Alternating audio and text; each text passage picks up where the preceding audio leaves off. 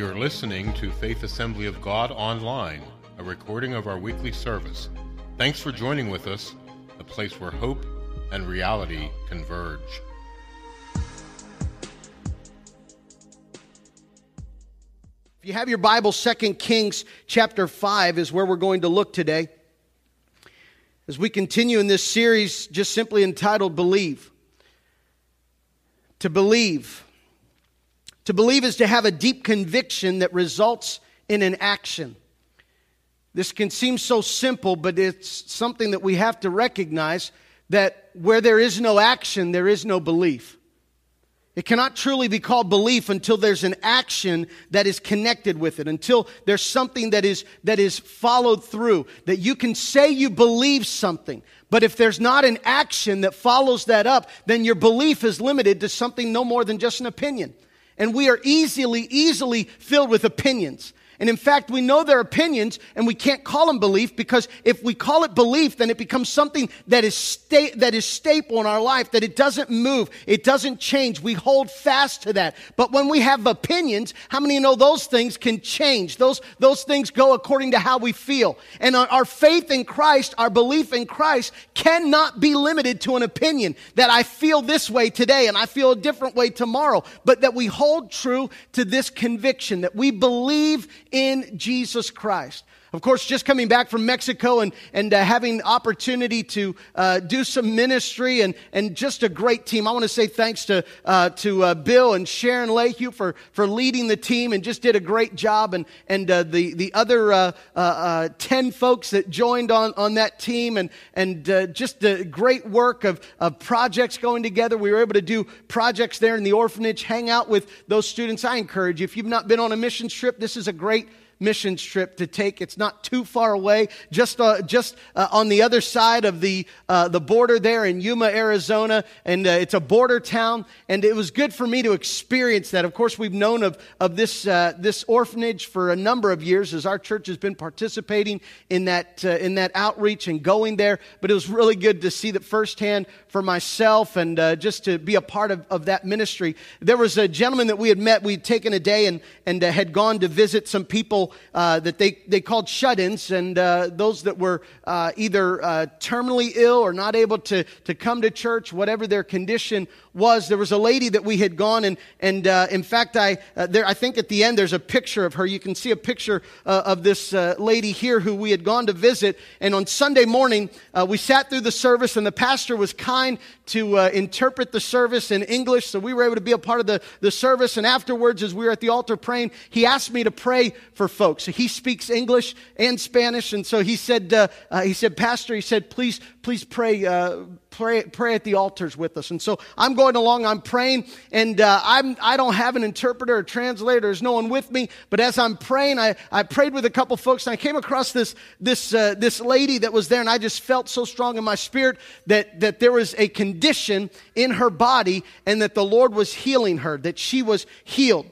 And I began to pray. I prayed in the Spirit. I prayed over her, but I just felt that there was healing. I thought, man, I wish I had a translator, somebody that could come and just share. I don't know what's going on in her body. I don't know what it is. I don't know. She didn't look sick. I didn't see anything that was evident there, but I just sensed in my spirit that God was doing a work in her body. And so we of course had service that day, left. The next day, as we went for outreach and going to homes, the individual who leads the outreach there, he said, we're going to go to a home of a lady. And as we showed up at that home, he began to tell the story. He said, this woman has cancer. The doctors have said there's not hope. There's not any hope for her. She's got another checkup, but she just started coming to church the last couple months. She gave her heart to the Lord. And as we go into the place, he tells the story, as we walk into her home, what is called their home. As we walked in, I saw her there, and it was that woman that I prayed with on that Sunday morning. And I was able to share with through this translator, this interpreter, of what the Lord had spoken, and just declaring that she's going for tests in a matter of 2 weeks. And she said in Spanish, as it was translated back to me, she said she believes that in 2 weeks she's going to go back, because she felt that God has healed her, that there's a healing, and in 2 weeks she's looking to go back. I'm looking forward to hearing the report from that outreach coordinator who's there in Mexico and believing and praying, because this is not a coincidence. I say this to say today, listen, there's not a coincidence that the timing of God, the impression that He puts on an individual's heart and the timing of going, we could have gone and visited any shut-ins across that city. It's a large city. It happened to be that same woman. How many know that's not coincidence? That's God ordering our steps and putting us into place that when you trust and walk after God, it might not look like hope today, but you set your eyes on Christ, and as you walk in Him, He will lead you to a place of victory, that He causes all things to work in our lives, that He wants to bring about those greater things in our lives, believing for this woman to be healed. There was another man that we had met, 57 years old, I believe. And last year the team had gone to visit him, and he was laying in bed with such pain, could not walk, and just crying in bed. That was how the team found him last year. This year, this is how the team found him.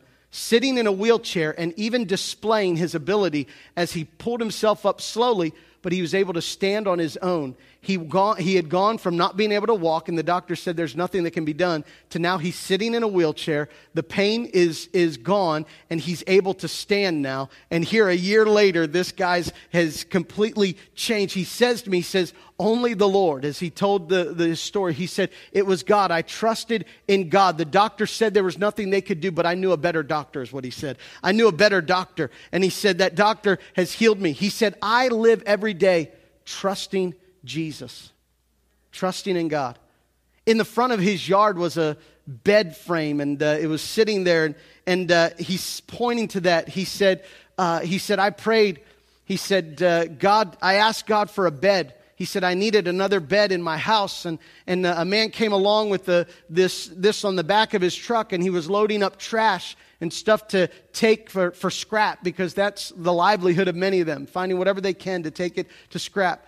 He saw the guy, and he said, he asked him what if he would sell the bed, and the guy said he'd sell it for 100 pesos, which is just over $8 US dollars. And the guy, the man in the wheelchair, he said that was all that he had, so he gave, because he had prayed to God that he would have a bed. And here this man was with this bed frame on the back of his bed, so he said that was God providing. And he said, and he said, all I had on me was 100 pesos. He said, so I knew God gave me what I needed. And then he handed that over to the guy. I said to him, of course he's living by faith, he's believing God. I said to him, when did this happen? He said, just a half hour ago. As I stood there around that bed, I said, oh God, this is modern day provision. I thought of Elijah, of course, sitting by the brook, and the ravens coming and providing in a place of barrenness, in a place of drought, in a place of difficulty. How many know that God is not held to the circumstances around you? God is not controlled by the circumstances around you. He is in control, no matter what the circumstances might be that are around us. We say we believe. I believe. We call ourselves, or we're referred to as believers, right?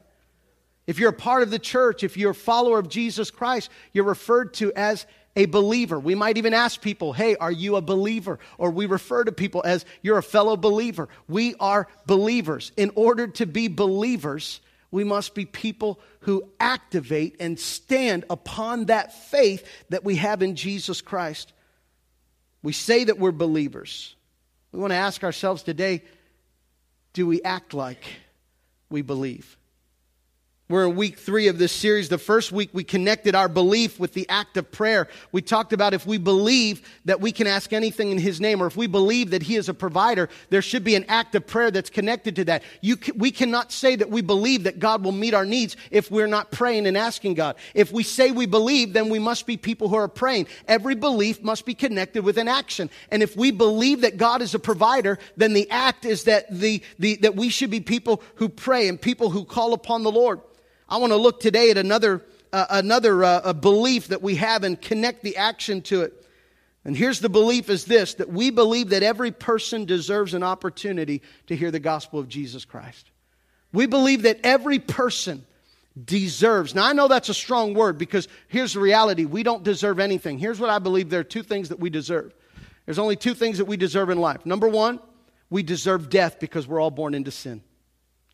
We have the right to die. That is our right as individuals, as humans. We have the right to death, or we deserve death because of sin that has entered the world. Aren't you thankful that God didn't leave us to what we deserve?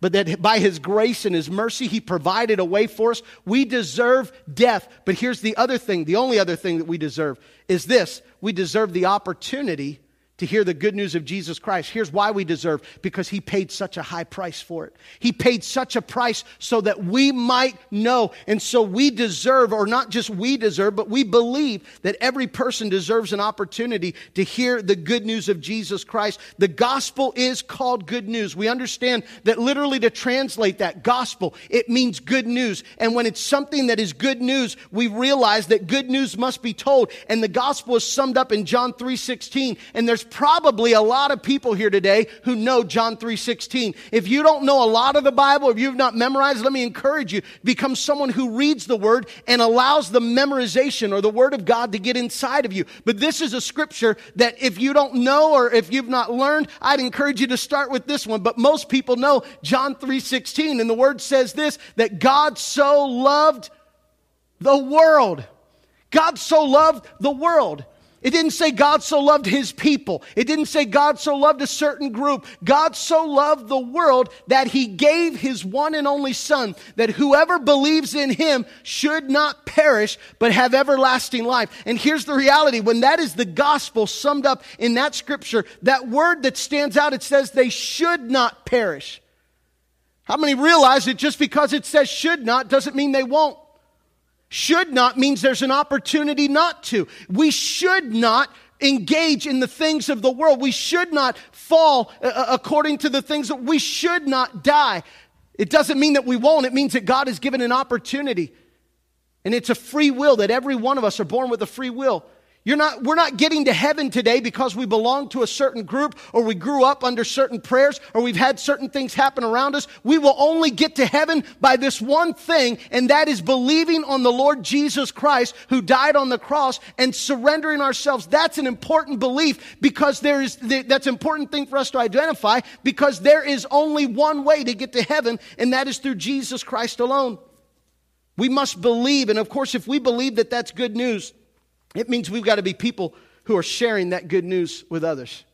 Here's the connection I want to make to this belief. If we believe that every person, number one, if we believe that Jesus is the Son of God, that He came to bring salvation, and if we believe that every person should have the opportunity to hear the gospel, then are we connecting the act or the action of being individuals who are involved in telling the world about the good news of Jesus Christ? 2 Kings chapter 5, if you have your Bibles, I want to look at the scripture here in 2 Kings chapter 5. If you grew up in Sunday school, this might be a familiar story, the story of Naaman.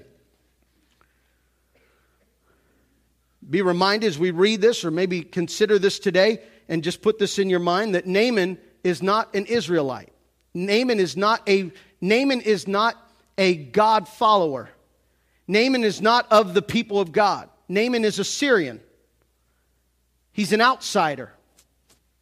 Here's what the Bible says in 2 Kings chapter 5. It says, the king of Aram had great admiration for Naaman. He was the commander of his army because through him the Lord had given Aram great victories. But though Naaman was a mighty warrior, he suffered from leprosy. If you don't know what leprosy is, leprosy, of course, is a skin-eating disease that when you get it, it's highly contagious. You will die. There's no cure for it. The only thing that you're left to do is stay away from others so you don't infect as many other people. And so it's a disease that is life-taking. Here it is, Naaman was a mighty warrior. He had great esteem, but he suffered from leprosy. At this time, Aramean raiders had invaded the land of Israel, and among their captives was a young girl who had been given to Naaman's wife as a maid. He would have been in such high esteem that they would have given him a maid for his wife. It would have been a gift. And here's Naaman held in high position, high esteem, high honor. And he's given a maidservant for his wife. Verse 3, one day the girl said to her mistress, I wish my master would go see the prophet in Samaria. He would heal him of his leprosy. So Naaman told the king what the young girl from Israel had said. Go and visit the prophet, the king of Aram told him. I will send a letter of introduction for you to take to the king of Israel. So Naaman started out carrying as gifts 700 pounds of silver, 150 pounds of gold, and 10 sets of clothing. The letter to the king of Israel said, with this letter I present my servant Naaman. I want you to heal him of his leprosy.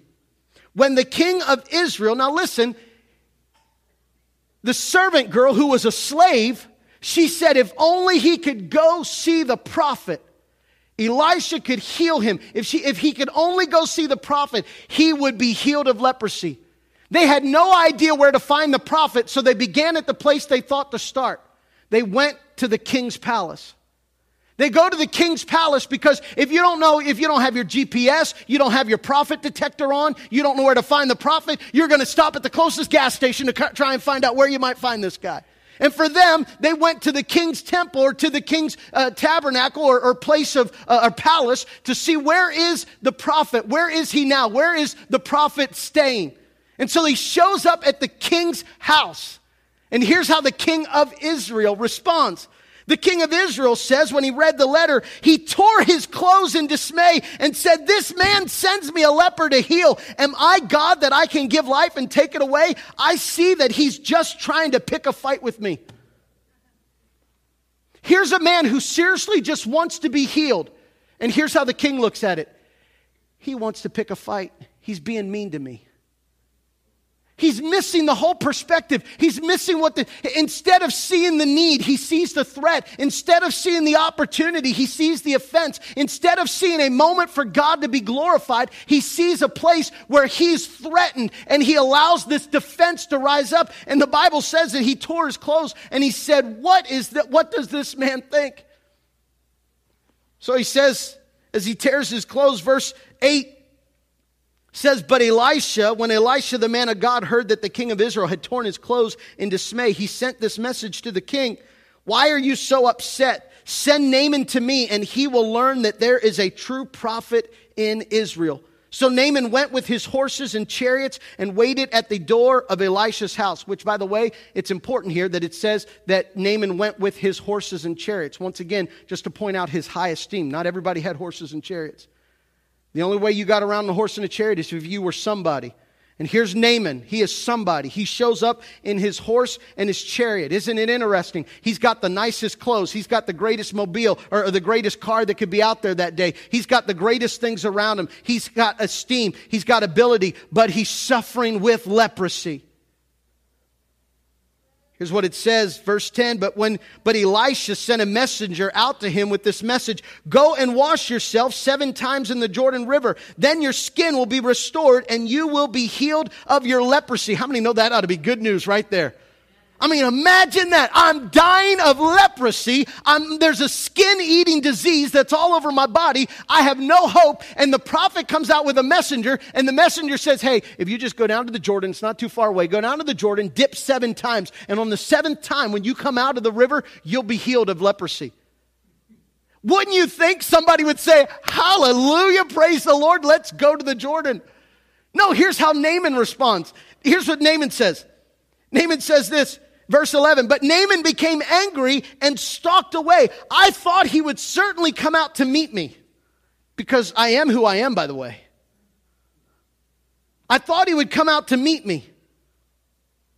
I expected him to wave his hand over the leprosy and call on the name of the Lord his God and heal me. Aren't the rivers of Damascus, the Abana, and the Pharpar better than these rivers of Israel? Why shouldn't I wash in them and be healed? So Naaman turned and went away in a rage. Man, offense can be an ugly thing. He went away in rage. How many know he's still leaving a dead man? He's not leaving any different than he showed up. As I was reading this while in Mexico, getting ready for today, I thought, oh God, how many people have come and have been in your presence and been close and been around you, but then for whatever reason, They leave and walk away when they were so close to what you have and what you want to do in their life. For whatever reason, sometimes it might be that I came out of crisis and I came in because there's something I'm desperate. I need a help in my life. But the moment I either don't feel that need anymore, I begin to back off and retreat. And I'm no longer walking and pursuing and making my purpose to walk after God. Here's Naaman. He turned around and he went away. But his officers tried to reason with him and said, "Sir, if the prophet had told you to do something very difficult, wouldn't you have done it? So you should certainly obey him when he says simply, 'Go and wash and be cured.'" So Naaman went down to the Jordan River and dipped 7 times as the man of God had instructed him. And his skin became as healthy as the skin of a young child. And he was healed. Notice here, his skin became as healthy as a young child. You know what? He was born again. He was made new. Father, this morning I pray that you would help us to catch your heartbeat, that we would allow you to make us new. And Lord, that we would carry with strong belief the desire that you want to make others around us new in you. So Lord, I pray that you would help us today as we look at your word. I pray that you would guide and direct us. And Lord, stir our hearts to respond to you, to your words, not to man's words, not to man's ideas, but to your spirit. We pray this in Jesus' name. And everybody said, amen. Amen.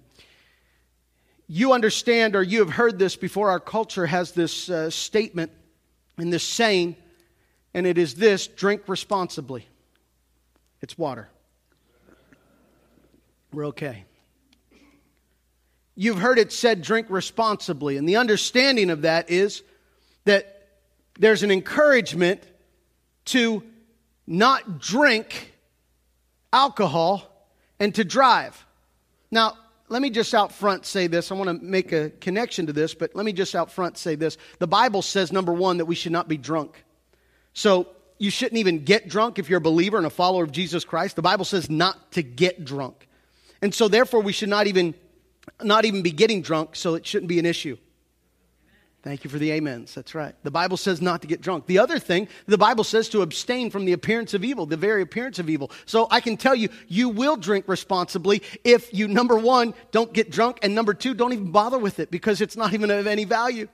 But let me connect. You understand that the Bible, or you understand that our culture has this perception, and it wants the people who drink, who take in alcohol, they want them to drink responsibly. It's their best way of saying, hey, make sure you do this with responsibility, because if you mix this with other activities, or you mix this in the wrong places, that it could be harmful. It could cause issues in driving. It could impair situations and bring difficulty in life. It's saying to drink responsibly. We're not condoning. We don't believe in consuming alcohol. It's never even tasted. I've never even put it to my lips. I just kind of lied. I'll tell you the truth. I was 6 years old and I did taste alcohol. And the reason I tasted alcohol is because my grandfather had a tap right beside the root beer tap, and I thought it was root beer. And when I poured it, it wasn't. He changed that, by the way. That was back 30 years ago, so he fixed that. But I remember that hitting my mouth, and I thought, who in the world would ever drink this? So at the age of 6, I was convinced that's not even worth having in my life. Not to mention my mom would have beat me. I would have gone to heaven really early had it occurred in my life. So it's never even been an issue for me. We don't condone it. That's not anything. Of course, the Bible says not to get drunk. That's what the Word of God says. But there's this connection that when there's a danger or when there's an irresponsibility, it causes a danger.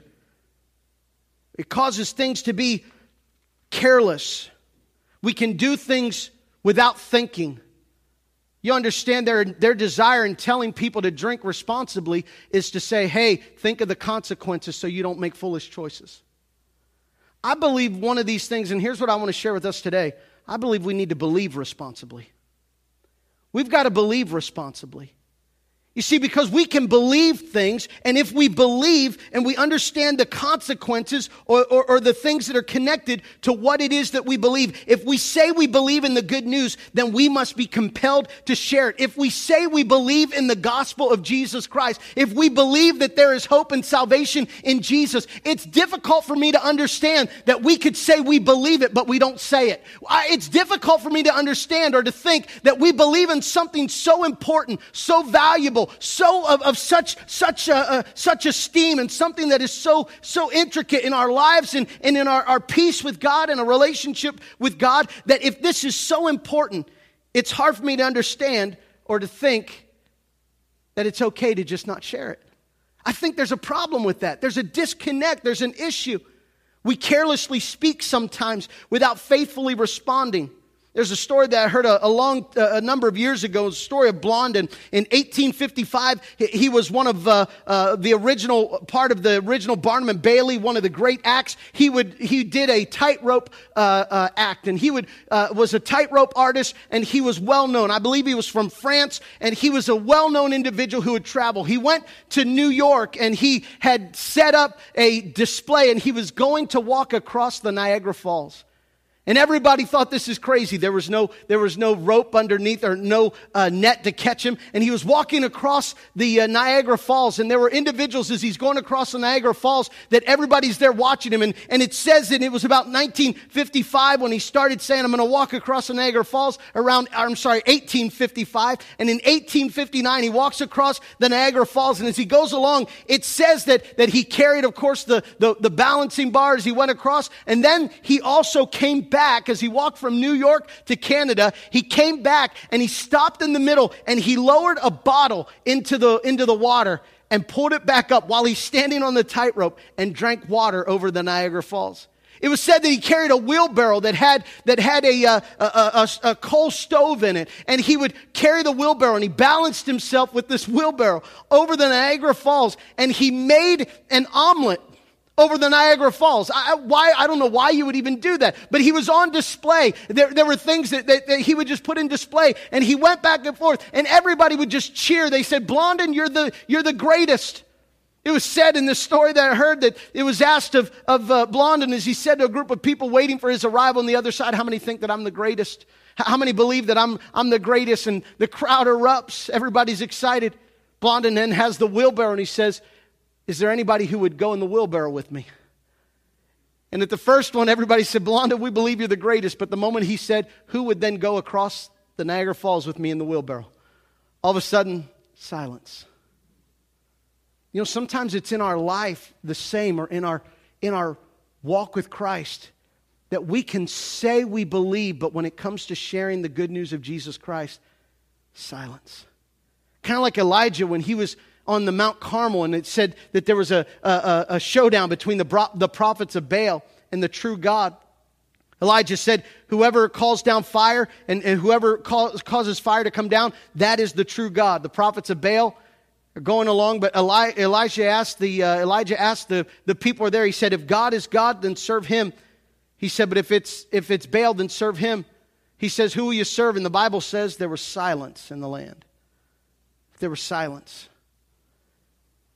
Unfortunately, when it comes to sharing the gospel of Jesus Christ, sometimes silence takes in. Belief without response can be a deadly belief. Let me ask you today, do you believe, or do we believe that Jesus came to save the world of their sin? Do we believe that salvation is through Jesus Christ alone? Do we believe that there is a perishing for those who do not believe on Jesus Christ? Does what we believe line up with what we're doing? If not, we got to ask why. There's something wrong with the belief. Here's Naaman, and he's found here with leprosy. And we've already mentioned from the scripture, he's a mighty warrior. He's a commander. He's a leader in charge. He's got status. He's got ability. He's got reputation. He's got everything. But here it is, in the midst of all that he has, he's dying of a great disease called leprosy. He's dying of a great disease, and in his home is a young maidservant who had been captured. Now I want you to understand this. Here's the parallel for us today. It doesn't matter what your talents and your abilities are. Doesn't matter what you have in the bank. It doesn't matter what your giftings, your talents, anything that you can do. Every single one of us are dying of the same disease, and it's called sin. And the only cure is Jesus Christ.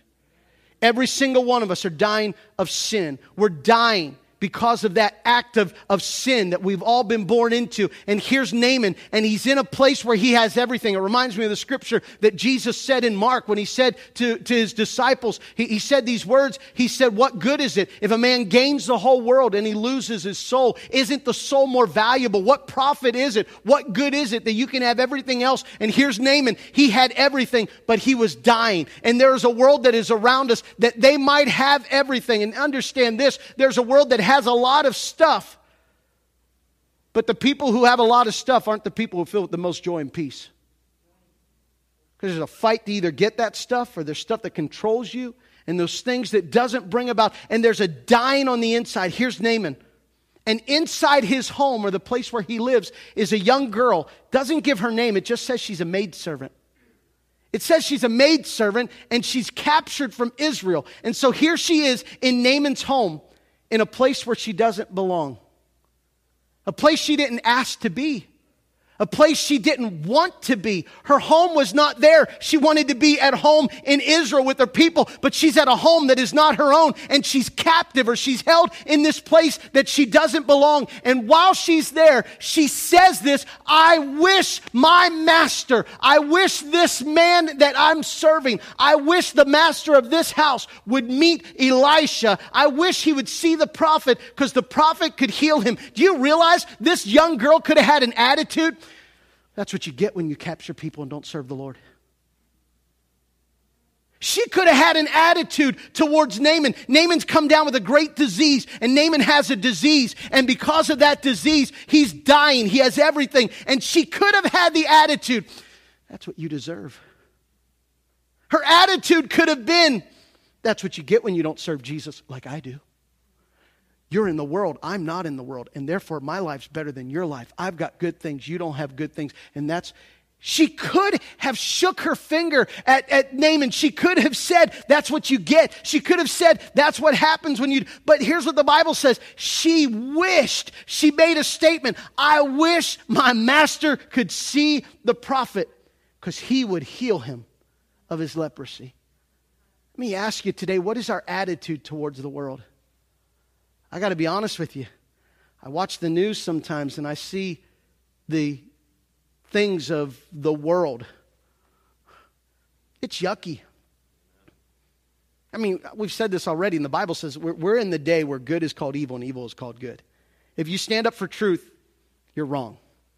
If you stand up for lies and whatever you want to do, chaos, you go get it.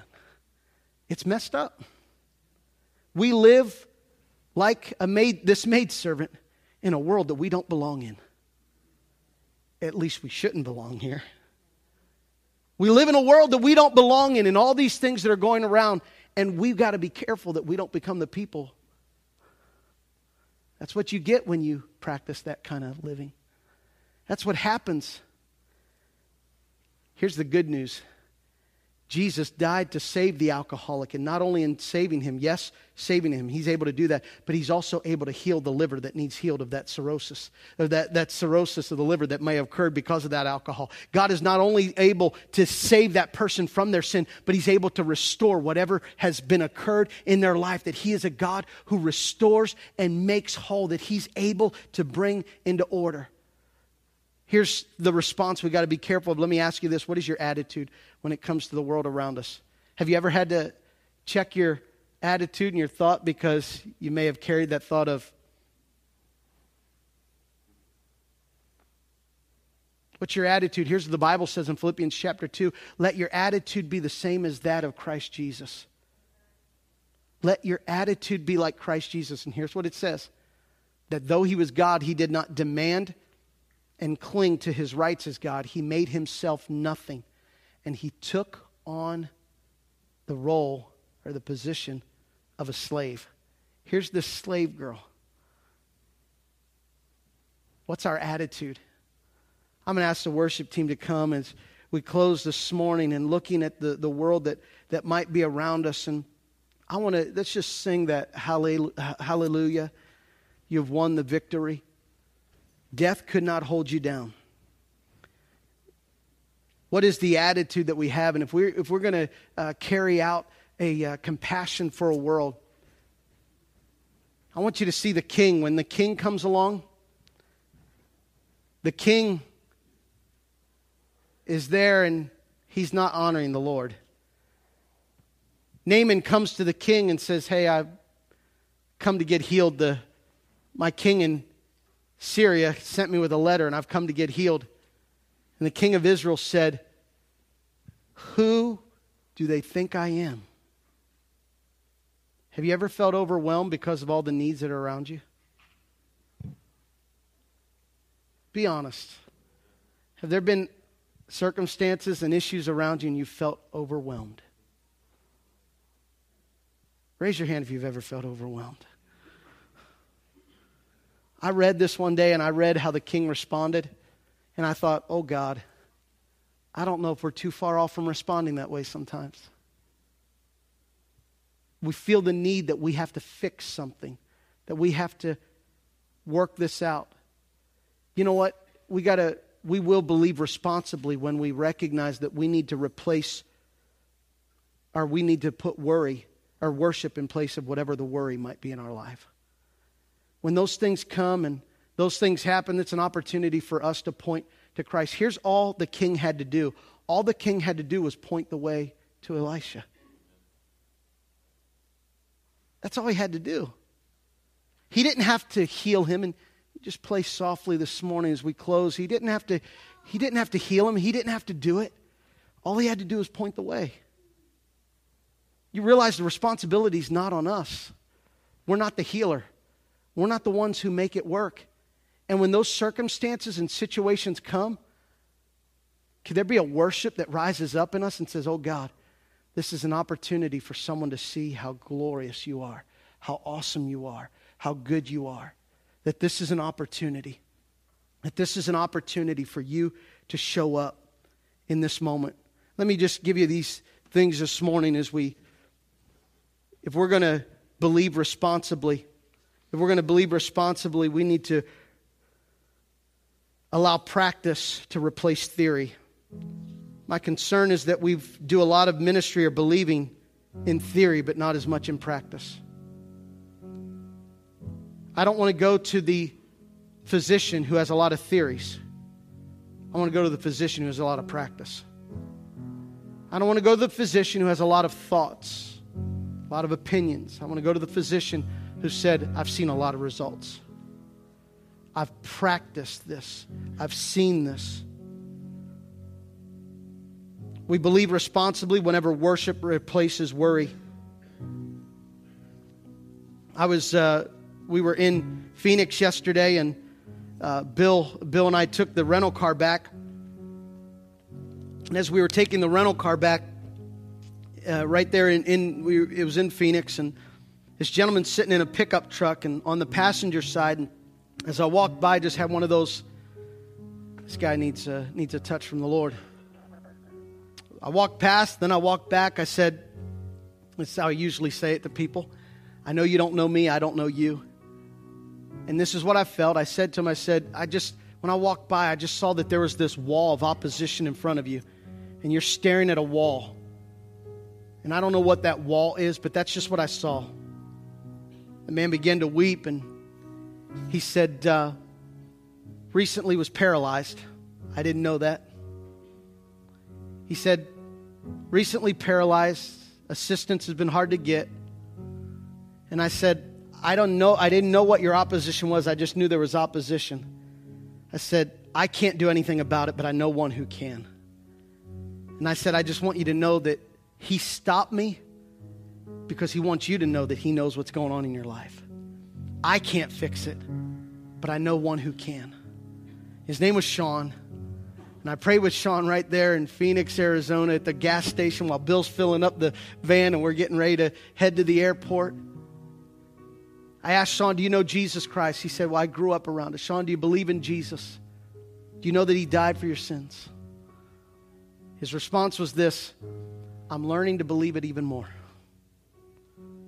I don't know what all that means for Sean. But I had to say to Sean, I can't heal you. I can't do anything for you. But I know the one who can.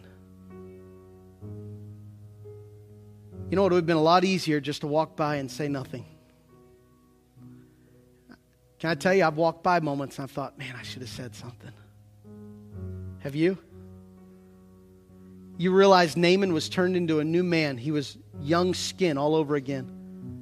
And the only reason that happened was because a maidservant who lived at a place she didn't belong spoke up and said something. See, the Bible says that God, or we read in the Bible that we're to go into all the world and preach the gospel. We call it the Great Commission. How many know it's called the Great Commission? And I've heard it said this way: be careful you don't make the Great Commission a great suggestion. That we make it a great suggestion. Who is it that we can just point people to Jesus? There might be people coming and they have needs. We can't meet their needs, but we can point them to the one who can. It was 1970 or 1971. A young boy was playing out in the front of his house.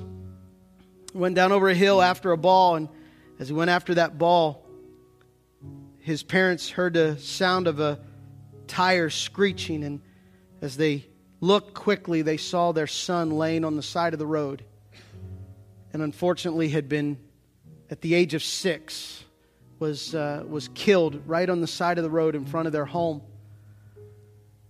And the reason he was killed is because just down the road was the VFW. And in 1970 or 1971, a man left the VFW and swerved, couldn't find the right way to drive, and hit my uncle when he was 6 years old. I never met him. All I know is this, that when you don't practice responsibility, it can be dangerous. Can I tell you the same? We have the powerful truth of hope in our hands. Do you know that? And if we don't handle it with responsibility, there could be danger. Dads, if your life at home doesn't line up with the life that you say you believe in the Word of God, there's danger in your children's lives. Dad, you're causing a great danger when what you say doesn't line up with what you do.